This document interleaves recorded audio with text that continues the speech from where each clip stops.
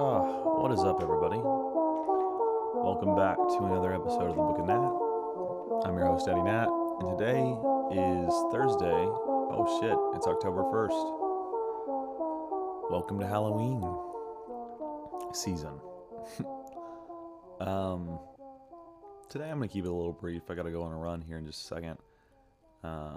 Get some cardio in this AM. But yesterday I had a little bit of a longer one, so I suppose that's okay. Yesterday's was all about just making sure that you have investments, several streams of income. Music's really not a great way to make money exclusively unless you're at the very top, which of course you can climb there, and you do that by putting out a lot of content. But it's a long grind, right? You got to be able to have money in the meantime. So that was yesterday's. I think today is really what ties that together, which is why you want. Why would you want to not take a record label's, money and make money your own way, and maybe have some side hustles on the side? Well, for me, it's because I want to be independent. It's because I know that the fraction of money that I make in the end from a record label is so small, and I'm already paying 20% to my manager, man. Like, why the fuck am I going to give up more than that? That's ridiculous. It's ridiculous. So, I'm gonna stay independent till the day I die. I really think that. I mean, I'll tell you situations where you don't. But Russ has been talking about this all the time on Twitter, and it's like, dude, you have to be independent. If you want to be able to go to a record label, you not only have to have numbers, you have to have good songs. You have to have so much stuff ready for the record label, man. I have to have a whole album basically pre-baked for them of my best songs that haven't been released yet. Don't want to do that, because in a year's time, my best songs become my not best songs. Anyway, other reason you don't want to do it is because you're going to be throwing so much money for things that maybe you don't even creatively believe in. And when you look at the terms, man, it's never a 50-50 split deal, particularly from the bigger record labels. There's this dude named Dempsey Hope who I just saw got signed by RCA. I hope the best for that kid.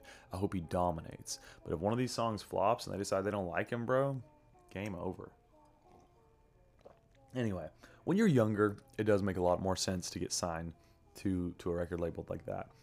When you're my age, fortunately, they don't actually like me that much.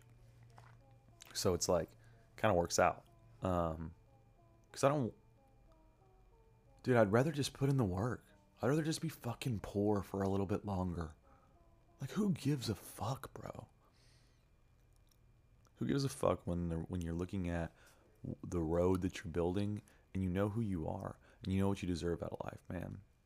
And music's just such the tip of the iceberg for me, man. I'm gonna be a director of movies. I'm gonna be a clothing brand expert. I'm gonna be an investment advisor. Maybe not actually that, because that's a lot of work and a lot of liability. But I'm gonna make a lot of investments myself, But all that said, dude, I'm talking all this shit. I have to work so fucking hard every day, day in, day out,